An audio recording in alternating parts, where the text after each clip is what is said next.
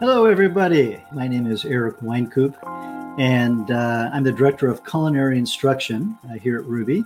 And I'm also one of your instructors in the courses. And specifically, I'd like to welcome you to my office hours today. All right. So without further ado, let's go ahead and jump in. And I'd like to address the first question from Mackenzie, who writes, I am struggling getting my knife cuts even. I'm in a wheelchair and struggle seeing over the knife. Any suggestions? Aha. So we've got a general question, one that I hear with some frequency, regarding knife cuts, but also a more specific context here. One of being in a particular position relative to the cutting board and the knife and the product being cut. Okay. Let me start out by talking about knife cuts more generally. And on one hand, we have our assignments that focus on knife skill development. And then there's knife cuts more generally in your day-to-day cooking. Okay. So regarding the assignments, on one hand, it may be as simple as knife cuts may sound, these assignments are, in my opinion, the most challenging because they're the most technical assignments in our courses. Okay, and what I mean is that there is a specific benchmark that we use, and it's the cut dimensions, right, for each of the cuts that we introduce.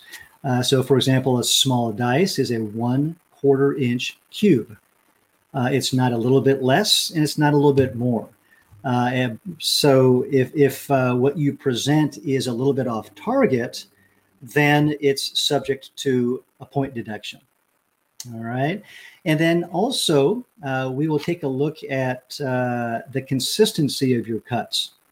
And we're looking for consistency across the sampling, that handful approximately of product that you submit. And again, here comes the technicality, right? If there is some inconsistency throughout your cuts, then it's subject to a point deduction. Okay, so that's what I mean when I say that these assignments are the most difficult in our courses, because once you get into the cooking courses or cooking assignments rather, there's much more leeway in terms of hitting the target for a particular learning outcome. All right. So just keep that in mind for all of you that are looking at the knife cut assignments. Okay, it's difficult to receive 100%. Okay, very, very difficult. But understand that knife cuts, that the skill development is an ongoing process. And of course, I encourage you to focus on that process to the extent that you want to or that you need to. Okay, which gets me into the second part of my lead-in, which is your day-to-day cooking and knife cuts. Okay, some of you, right, may choose to focus on some very refined, consistent knife cuts, call them, visually appealing, particularly visually appealing, around special occasions or special dishes that you might make. And it's part of the presentation of the food, along with a garnish and the other colors that you might present through your ingredient selection. The consistency and the shape, the accuracy of knife cuts also goes a long way to creating a sharp-looking, no pun intended, I guess, but a visually appealing dish. Okay. Now, we don't usually worry about that on a day-to-day basis, right? Where we all have busy lives and we want to get food prepped reasonably quickly.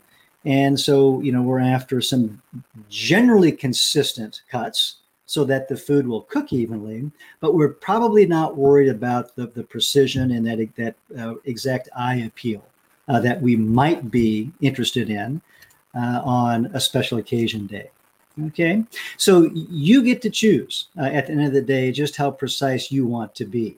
Okay, so for the assignment itself, and going back to Mackenzie's question, the challenge of being at a certain height and that angle of sight that we have on the product and the cutting board and the knife. Okay, so if it's difficult or not possible to get over the knife to really see the alignment of the knife, okay, relative to the cutting board and relative to the food product, then it's going to be a matter of practicing.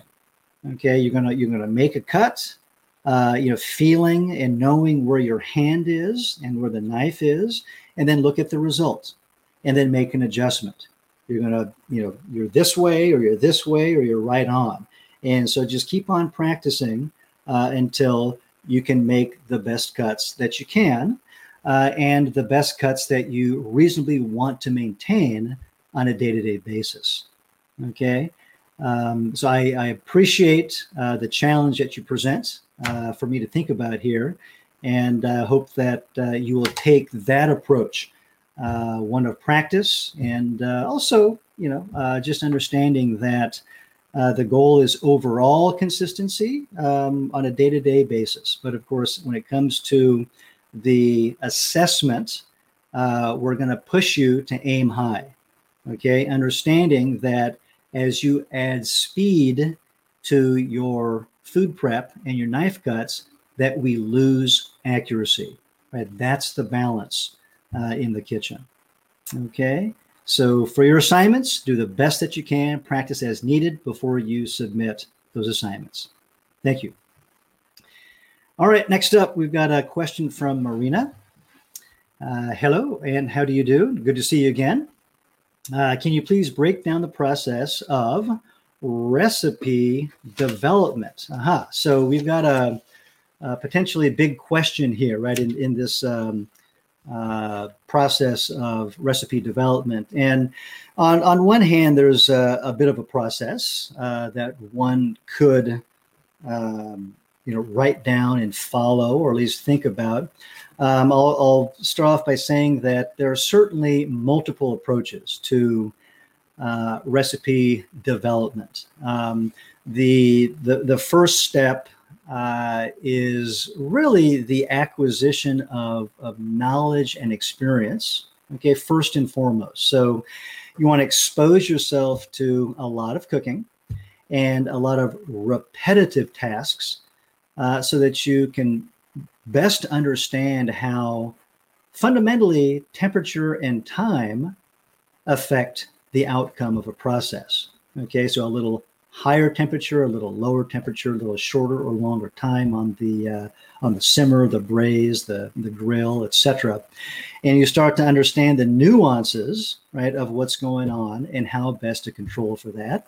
And then along with that comes a knowledge of how ingredients interact, along with that balance of taste, right? Those basic tastes, along with those thousands of flavors.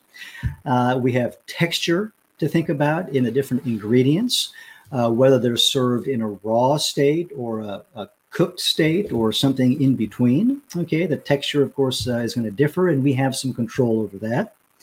And then there's the visual presentation or visual appeal of that individual component that goes on the plate as it contributes to the entirety, okay, of the preparation. And so visual appeal could be the application of caramelization, okay, through a dry heat cooking method, right? Or the absence of that through selecting a moist heat cooking method, okay? And so there's flavor implications, but we have a choice in that department, okay? Now, again, critical engagement, right, throughout the cooking process and throughout a period of time is really what's is going to get you there. Okay, so for example, as I sit around and think about altering a recipe that I see, or just wondering if I can sort of create a new version of something that I might see in a photographic form. I think about swapping in and out ingredients, and I have a reasonably good idea of what those combinations will taste like, just based upon my experience. Of course, I need to try it out ultimately to understand the nuances and to see what I want to alter in terms of ratios or quantities otherwise. Okay. But that's the benefit of experience, okay, is to have that sort of confidence and control over the process from the very first step. Okay. Now, in terms of gaining that experience, my path is always to look at global cuisine. That's where the diversity lies, right? It's looking at the world of flavor literally, and understanding within each cultural context how particular ingredients and therefore tastes and flavors function, okay, and function with something else. And so that's the number one goal, right, is to create that foundation, that starting place that allows this process to become much easier. Okay. Now I mentioned cooking method or choice of cooking method. And I think that's important, right? Because the results can vary quite a bit, whether it's a moist heat method or a dry heat method. And for example, if it's a dry heat method, do we choose saute, or do we choose to grill? Or maybe it's the efficiency of volume preparation in an oven through the roasting method that we might choose. Okay, so there should be a reason why you choose each component in each step along this path of recipe development. Okay. Also consider the quantity of the food that may be prepared. Okay. In terms of, is it volume cooking in some form? Maybe it's catering at some level, or is it a meal for four? Okay. And that will inform the equipment that you might choose, which also might inform the cooking method that you might choose. Okay. Now keep in mind, this is an important one. Keep in mind the flavor development that you get from dry heat cooking methods. I think that's a strategy that we need to be aware of whenever we're cooking. Okay. Because along with herbs and spices and these, acidifying ingredients and other choices from our pantry, the cooking method also can have a very large impact on the flavor outcome.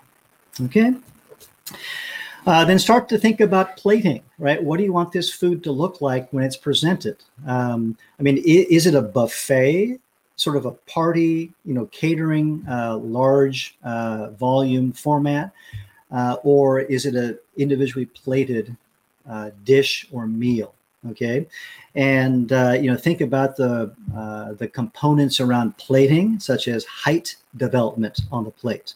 In order to build that third dimension on a plate, we need some components that are stackable, right? That have the stability within them to hold up their own weight or the weight of something else that may be laid on top of that or leaned on that component in order to build that height. Okay. Sometimes height can be built simply by adding a garnish, whether it's a savory tuile or a breadstick, or it could be a sprig of herb if you want to go down that path. But there are some other simpler ways where the structure of your food is perhaps less important, but nonetheless, think about that third dimension on the plate. Think about what garnish you're going to use in terms of visual appeal, color contrast, and also texture contrast. Okay. And then also think about service timing. So in other words, is this item that you're developing, this recipe that you want to create, will it be placed out at room temperature, for example, as an appetizer, and therefore is able to just sit around for a while? okay, without deteriorating in quality? Or is this a dish that should be served hot and therefore immediately for full enjoyment? Okay. Um, and, with that comes flavor intensity, aroma intensity.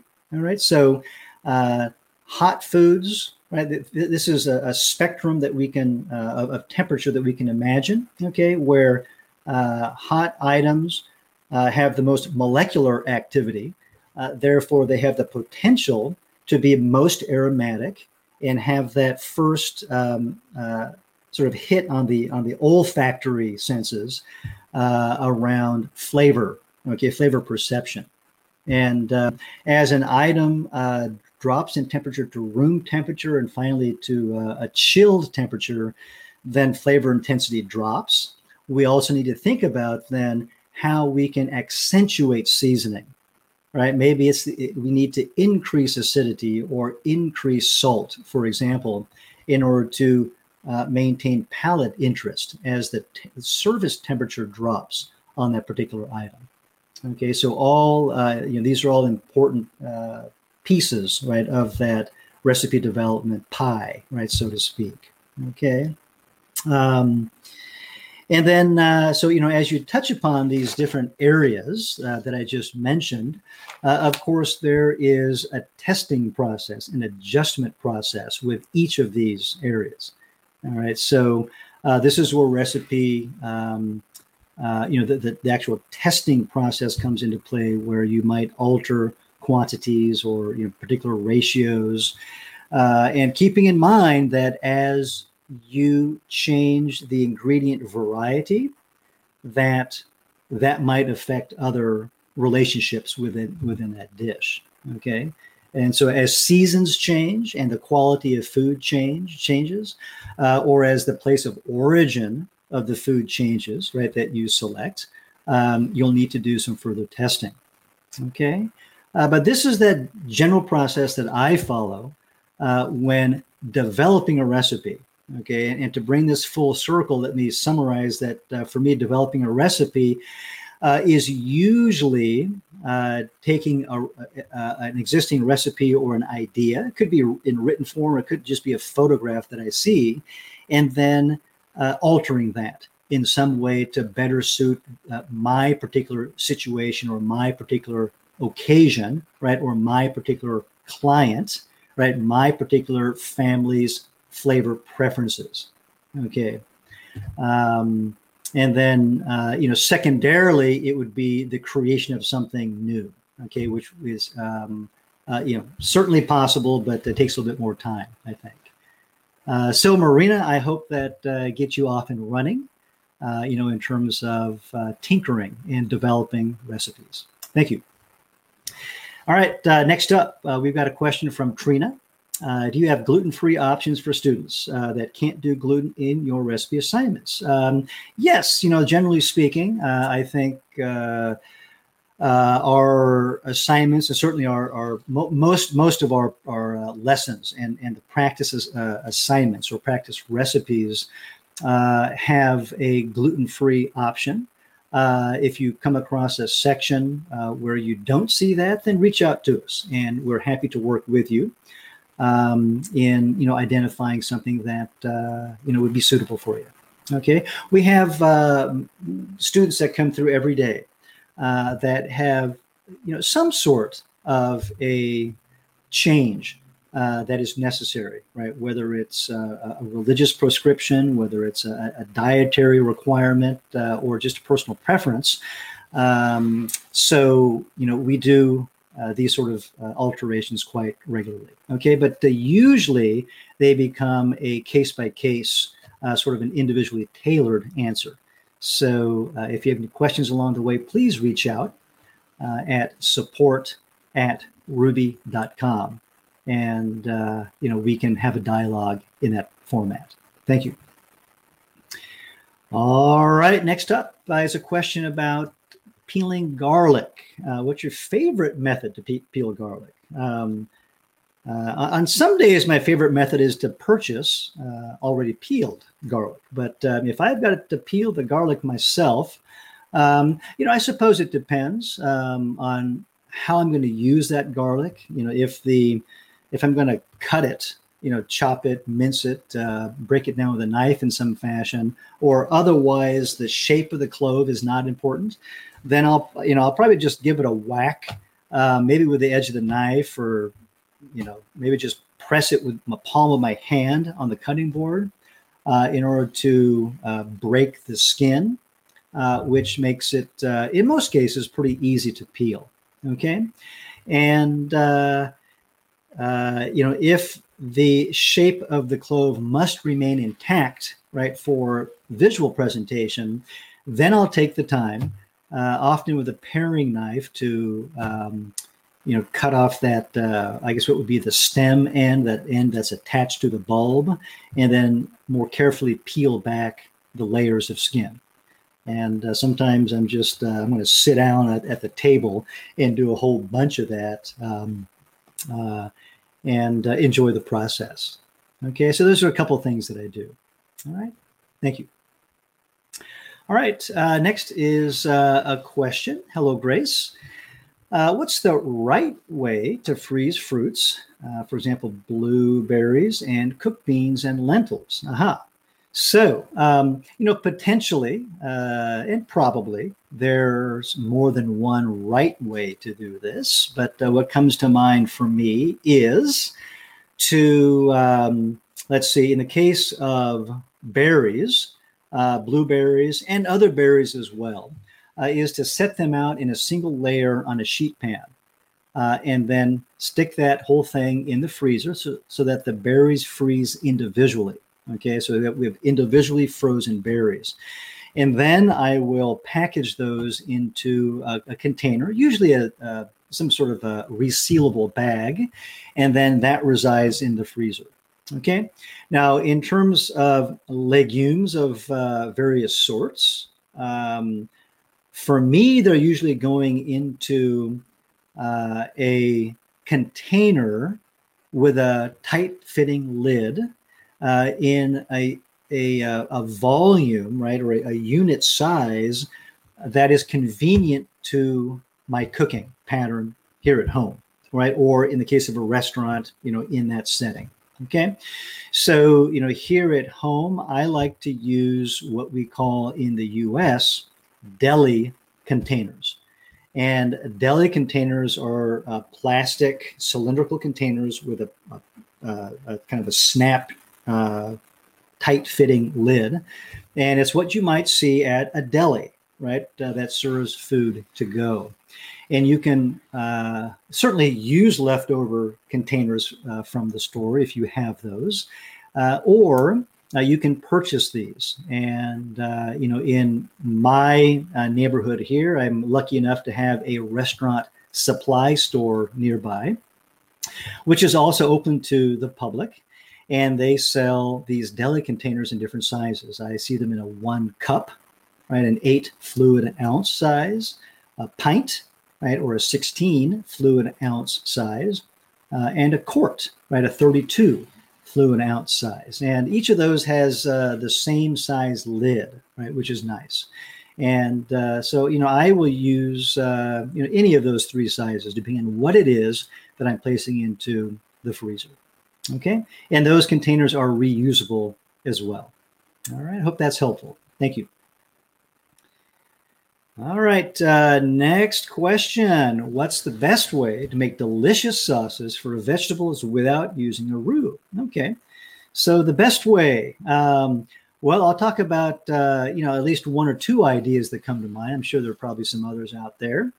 I often go toward Mexico, right, or Mexican-inspired sauces. Sometimes it's India, okay, which uses a lot of what are called gravies, which are another word for sauces, okay, in various preparations. And so I think salsa, okay, and you can produce fresh salsa, and you can vary the size of the cut to accompany different vegetable dishes, depending on how you want the dish to look and how you want the salsa to adhere to the food or sit obediently on a fork or spoon as you're eating that food item. Okay.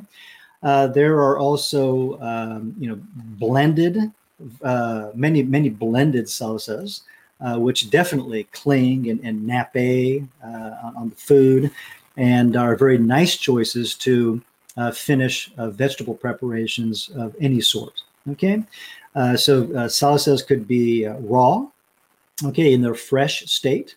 Often tomato and onion based.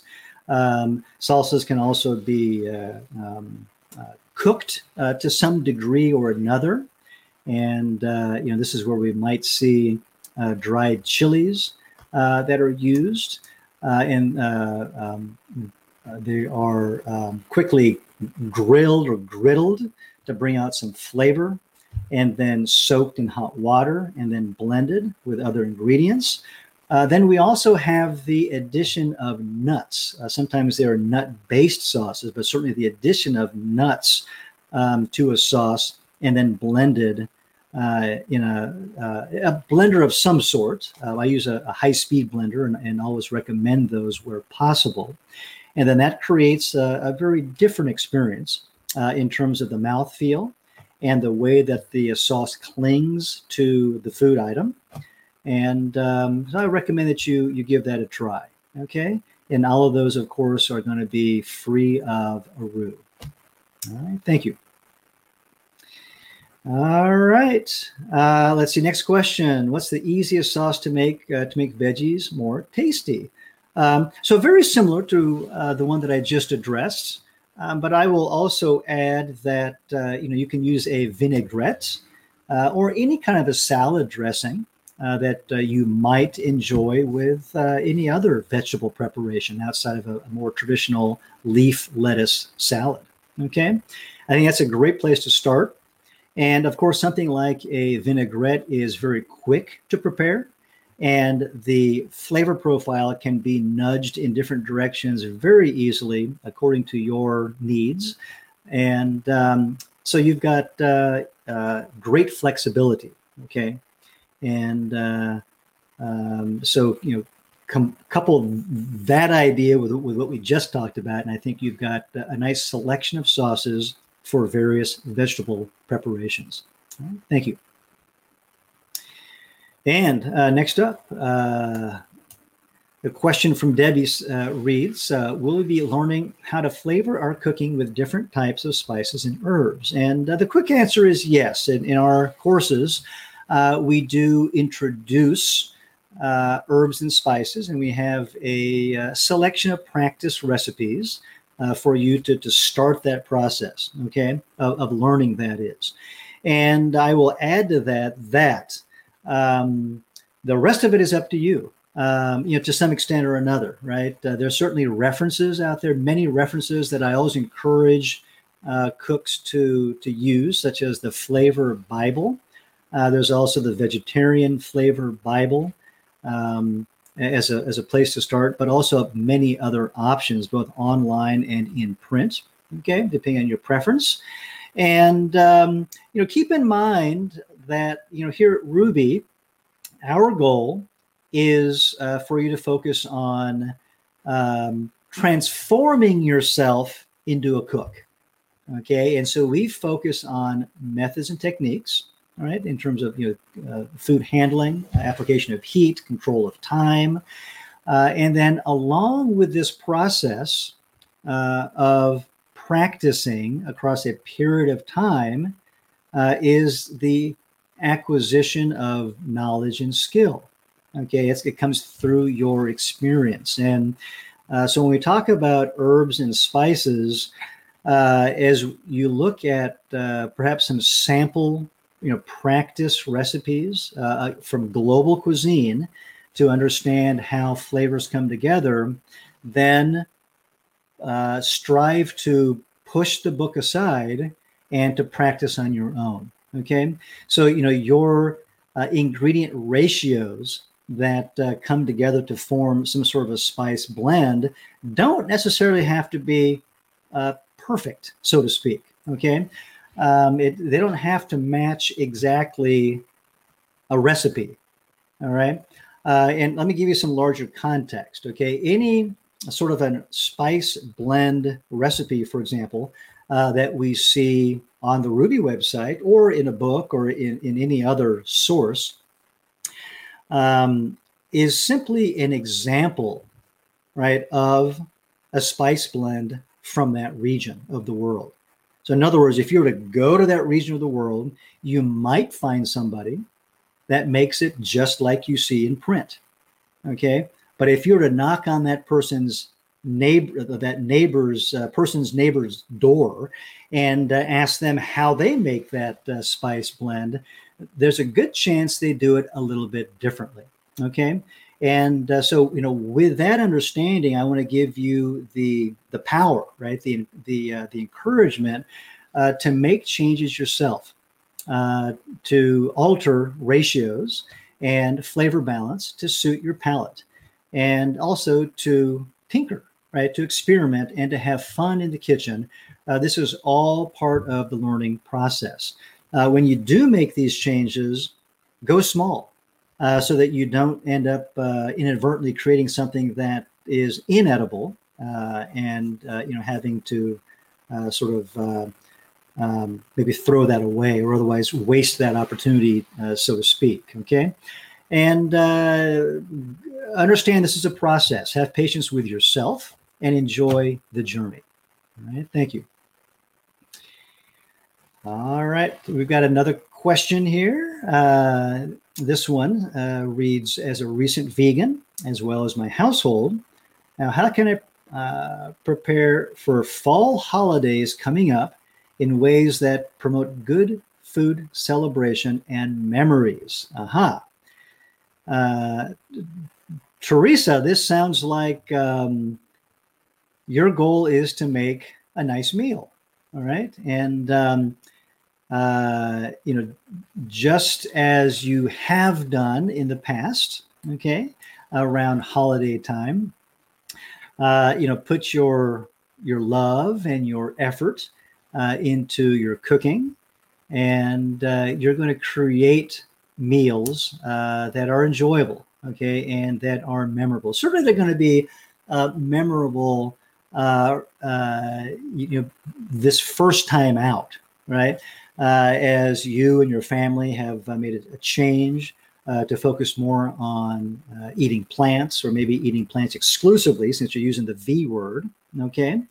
But as I mentioned a couple of minutes ago with the previous question, focus on learning to cook. Focus on skill development and knowledge acquisition, okay, so that you can develop the confidence, number one, to follow a practice recipe, but more importantly, to step away from that recipe and to create dishes or to alter recipes on your own, knowing that you're going to have results that you enjoy. Otherwise, the basic process of cooking in order to make good food and good memories is going to be the same as it always has been, whether your focus is on vegetables exclusively or not. Okay. Keep in mind also that flavor is super important. That's what we're talking about, right? And to that end, start incorporating more fresh herbs and spices. And you're going to find a big boost, I think, in the aromatic quality and therefore the enjoyment, right, of that dish. All right. Bring other members into the kitchen. Involve the whole family in this new transition of yours, and enjoy the process of creating those memories together. And I think that goes a long way also in creating harmony and buy-in and appreciation, right, for the effort that went into the preparation of that meal. All right. Have fun. Thank you. All right. We got a question from Audi. What are your thoughts about using the NuWave oven in plant-based cooking? So the New Wave oven, I have not used directly, but I am generally familiar with it just from from reading about it, from seeing photographs, and I think for cooking in general, and this would certainly include plant-based cooking, the New Wave oven can certainly be a good appliance, right, to use. There's nothing inherently wrong with it. It's just a matter of getting used to it. And, to some extent, it's going to require you to shift your cooking style or cooking patterns to fit that appliance. Okay. And I would say the same thing about, any other popular appliance right now, such as the electric pressure cookers that are on the market, as well as the air fryers that are on the market. Those all function very nicely in the kitchen. It's just a matter of sort of tailoring the things that you make to fit into those often smaller appliances. And, oftentimes sort of tailoring your style of cooking to match the outcomes that these appliances produce. Okay. But I think the New Wave oven can be, certainly a good appliance to use. Okay. As always, okay, with these appliances generally and brands specifically, I encourage consumers to look at reviews, product reviews online, and try to get an idea of how other people have experienced this particular appliance. Okay. Just as a hint, my approach is to just skip over all of the 5-star ratings, even the 4-star ratings, because good news is good news, right? And we're not going to disagree about that.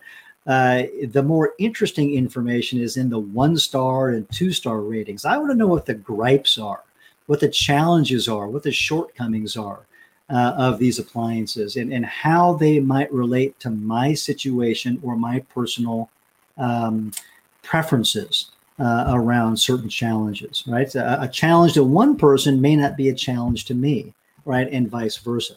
But I want to read about all of that, all of the bad news, so to speak, in order to best understand if I can handle this product or not. And so I encourage you to read product reviews also. Thank you. All right, the next question from Patricia. When I prepared the pho stock recipe, I left the orange slices to cook too long, and the citrus flavor turned the stock rather bitter. Is there a particular spice you would recommend next time to counter this bitterness to salvage the stock? Patricia, I've been there. I remember my first batch of this pho stock was pretty bad in terms of the imbalance, the bitterness. And I tinkered with it.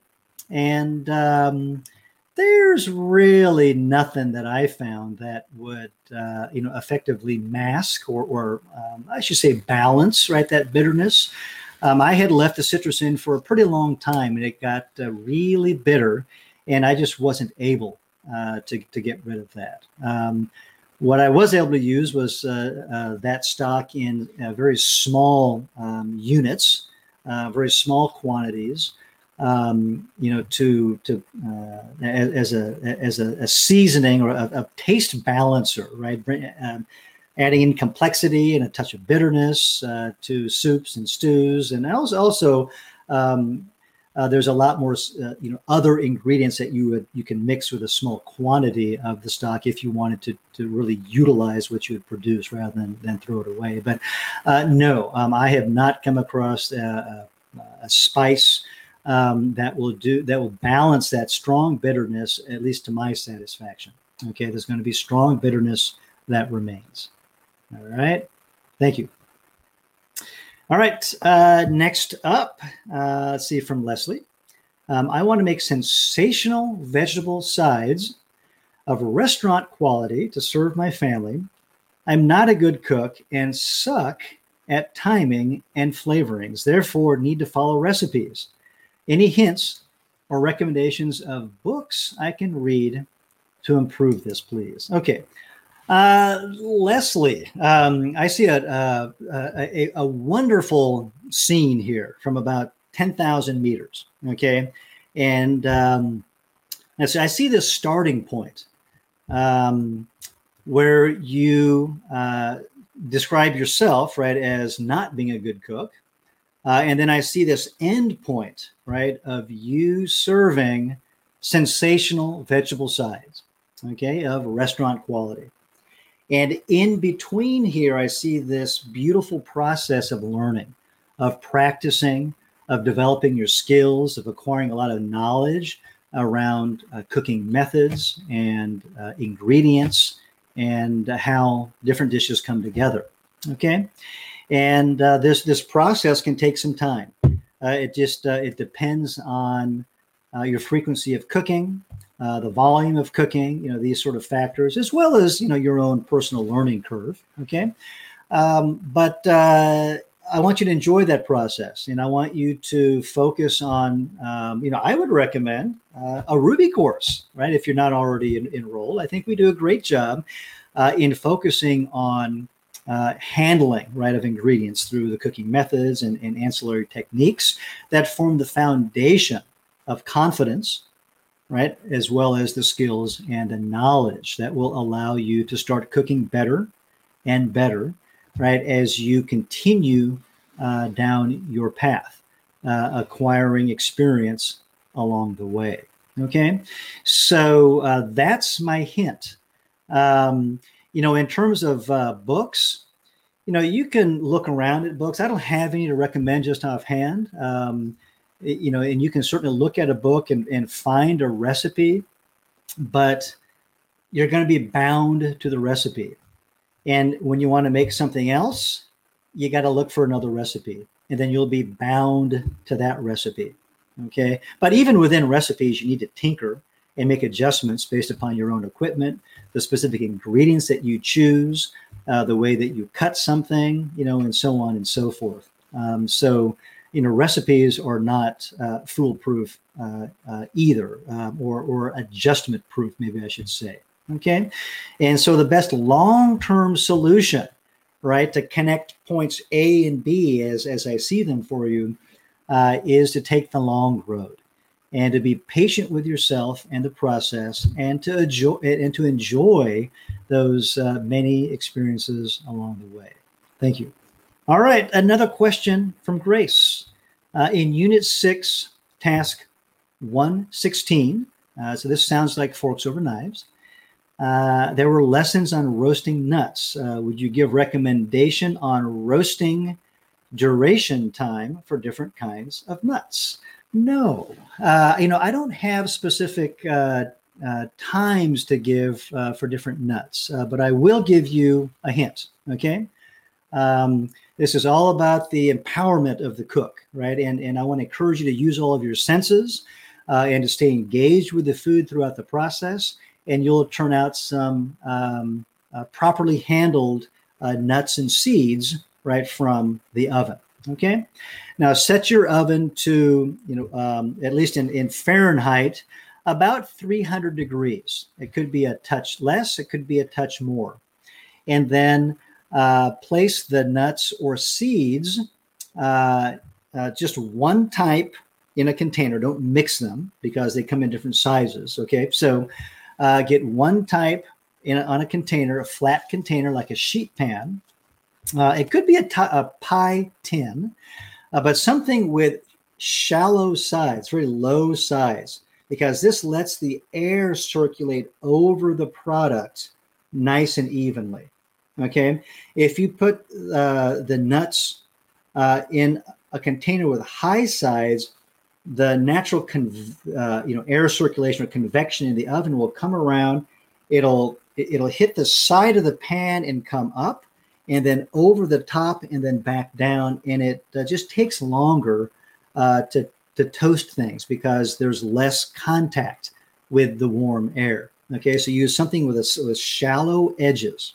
All right, and then put that into the oven, and then you're going to check with your nose. You're going to wait for aroma.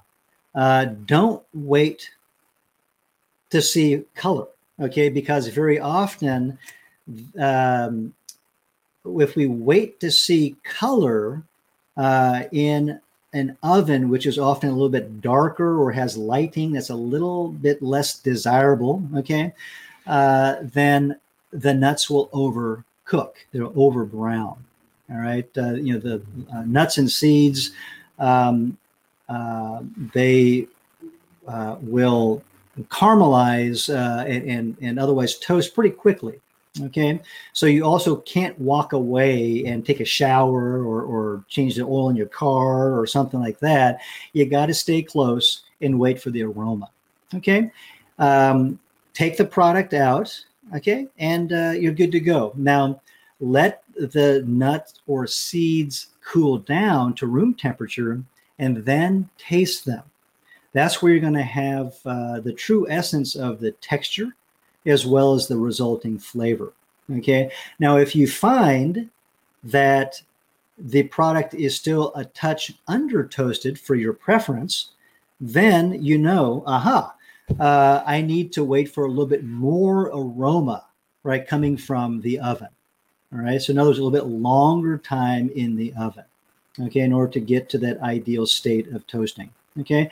On the other hand, if you over toast, you're going to draw out bitterness from those seeds and from those nuts. And that bitterness will carry through in the dish that you prepare. And so we want to avoid bitterness. And therefore, we're using a relatively, I'll say moderate temperature, right? 300-ish Fahrenheit. And we're going to stay close to it, okay, in terms of checking for aroma and then pulling the product out of the oven to check, okay?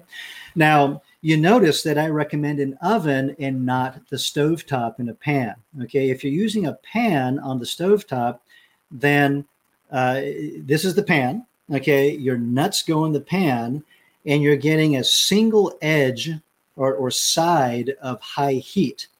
And so the nut, right, as it makes contact, is going to get a hot spot. It's going to get an unevenly toasted and usually burnt spot, and maybe multiple burn spots before the interior of the nut is nicely toasted. Okay, so I prefer and always recommend the nice, gentle, enveloping heat of an oven. All right, thank you. All right, we've got Louis or Louie with another question.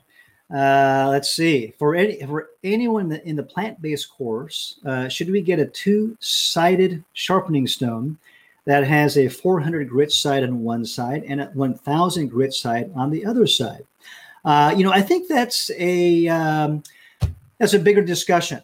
Okay, and so let's start. All right.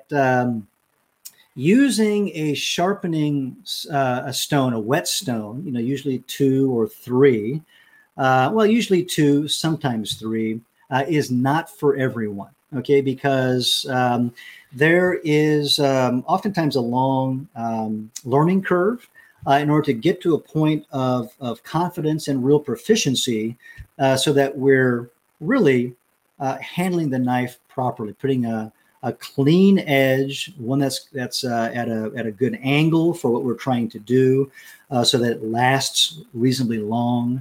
Now, in the meantime, you can booger up a lot of blades, okay, because whetstones will take metal off pretty quickly, especially when you get down into that 400 grit category. Okay, so a person needs to be the type of personality that wants to fiddle with knives. Okay. On the other hand, there are other tools, whether manual or electric, that will get you there more consistently and quicker, okay, in terms of putting a fresh edge on your blade. Now for the results, okay. Now with practice, proper practice, a whetstone gives you more control and therefore the potential for better results when compared to these other tools. these ceramic disc sort of pull through tools or an electric sharpener. Okay, so there's a trade-off either way. So you get to figure out which path you want to take. All right. Now, in terms of the grit, I think a 400 and a 1,000, having those two stones is certainly one place to start. As I mentioned, 400 grit will take off a lot of metal. And I would, also consider pushing you up the grit scale. Okay, so where your coarse stone might be, maybe in the neighborhood of 800 grit, or something certainly just a little bit higher than 400. To start off with, it could be let's say 800. And your next jump up would be something around 2,500 or so. 3,000, I think, would be fine. If it were 2,000, that's probably fine as well, but somewhere right in there. And those two stones would be adequate, okay, for most applications. If you want to really drill deep and you start to get very nuanced about how you handle your knives, then you might also add a third stone that is maybe 5,000 grit, or it could be even higher than that. Some folks use a 6,000 or an 8,000 grit that really puts a polish on that cutting edge as the finishing step, and that will not only allow the knife to be sharper, but also it'll give your knife the ability to hold the cutting edge a little bit longer. Okay, now that's going to be based upon your proper honing, right, on a steel on a daily basis, as well as storing your knife in a way so that it doesn't bang around with other things, other knives, for example, in a drawer. Okay, so hopefully this additional information is helpful to you, but certainly there's a lot to think about when considering whetstones. Okay, but they can be fun and rewarding, but understand the learning curve. All right, thank you. Hey, Adair, aloha, and welcome. It's been a while. Hope you've been well. I just want to say thank you in the middle of an anti-inflammatory eating journey and in the elimination phase. Having graduated from the Whole Food Plant-Based Chef and Culinary RX courses is making it fun and delicious. So grateful for Ruby and you. Adair, thank you very much for visiting today. I know we've had many interactions in the past when you were enrolled as a student, and I have thought about you off and on. And it's good to see you today and to know that you're doing well. Thanks. All right, next up, any gluten-free substitutes for liquid smoke? Well, I think in terms of imparting smoke flavor, which I'm guessing is the goal, right? There's always a grill / smoker. Another option is a stove top smoker. And you can purchase those. And there's also, stovetop smoker that you can make. And I make them by using, what is eventually a disposable aluminum hotel pan, that I get from the restaurant supply store nearby here. And I'll crumple up 4 balls of foil, put them in each corner, and put a rack on top of that. And then I'll get a second, disposable, reusable until I dispose of it, hotel pan as a lid. Okay, and I can lay the food items on the grate, and then I can smoke on that. Okay, that's another kind of a homemade form of a stovetop smoker. Okay. Another option is to get a piece of charcoal and to start it as you would for grilling, but then take that usually a single piece of charcoal and then put it into some sort of a metal container, put that into your pot of food, and then put a lid on it. And you can let that sit for a few minutes, and that will impart some smokiness to your food without having to use liquid smoke. All right, thank you. All right, next question. First time online class is for me new, but I like Ruby class. How we are doing a sweet dark liquid sauce.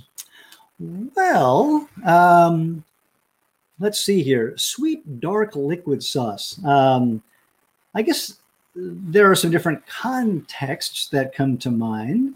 One idea is to make a balsamic vinegar reduction, and that is very simply using usually a moderate quality balsamic vinegar, and then slowly reducing that over gentle heat until it thickens to the viscosity that you want, right, based upon how you'll use it. Okay, and balsamic vinegar, usually has pretty good sweetness to it. Although some are more acidic than others, in which case you might want to add some sugar, in which case I would recommend a brown sugar of some sort, okay, to kind of match the flavor profile of the balsamic vinegar itself. Okay, so that's going to be one idea. Again, it depends on, what this sweet, dark liquid sauce is used for. You can certainly dissolve a brown sugar of some sort, right? Whether it's jaggery or piloncillo or something else from around the world. And then, thicken that until it matches the type of service that you're thinking of, okay? So anyway, again, without understanding more of the context, those are a couple of quick ideas, right, that come to mind. And next up, the question reads, wanted to ask about supplements like spirulina or chlorella or maca powder and so on. Are those considered processed food? Thank you. The quick answer is they're processed to some extent, right, from their natural states, unless you live in the place of origin of the maca or the spirulina, and you're able to harvest that and just eat it in its fresh state. Okay, any of the things that are going to be packaged have certainly been processed to some degree or another. The next part of that of this question or this scenario is that just simply it's going to be up to you as to whether you want to use that or not, or how frequently and how much you might want to use that. Okay, I hope that helps. All right, thank you. All right, next up from Sylvia. What's the best cheese to use when making pizza? Because I tried to use mozzarella cheese and has failed to become sticky. And what is the best yeast for making the dough? If we're talking about traditional cheeses, then, a milk-based mozzarella,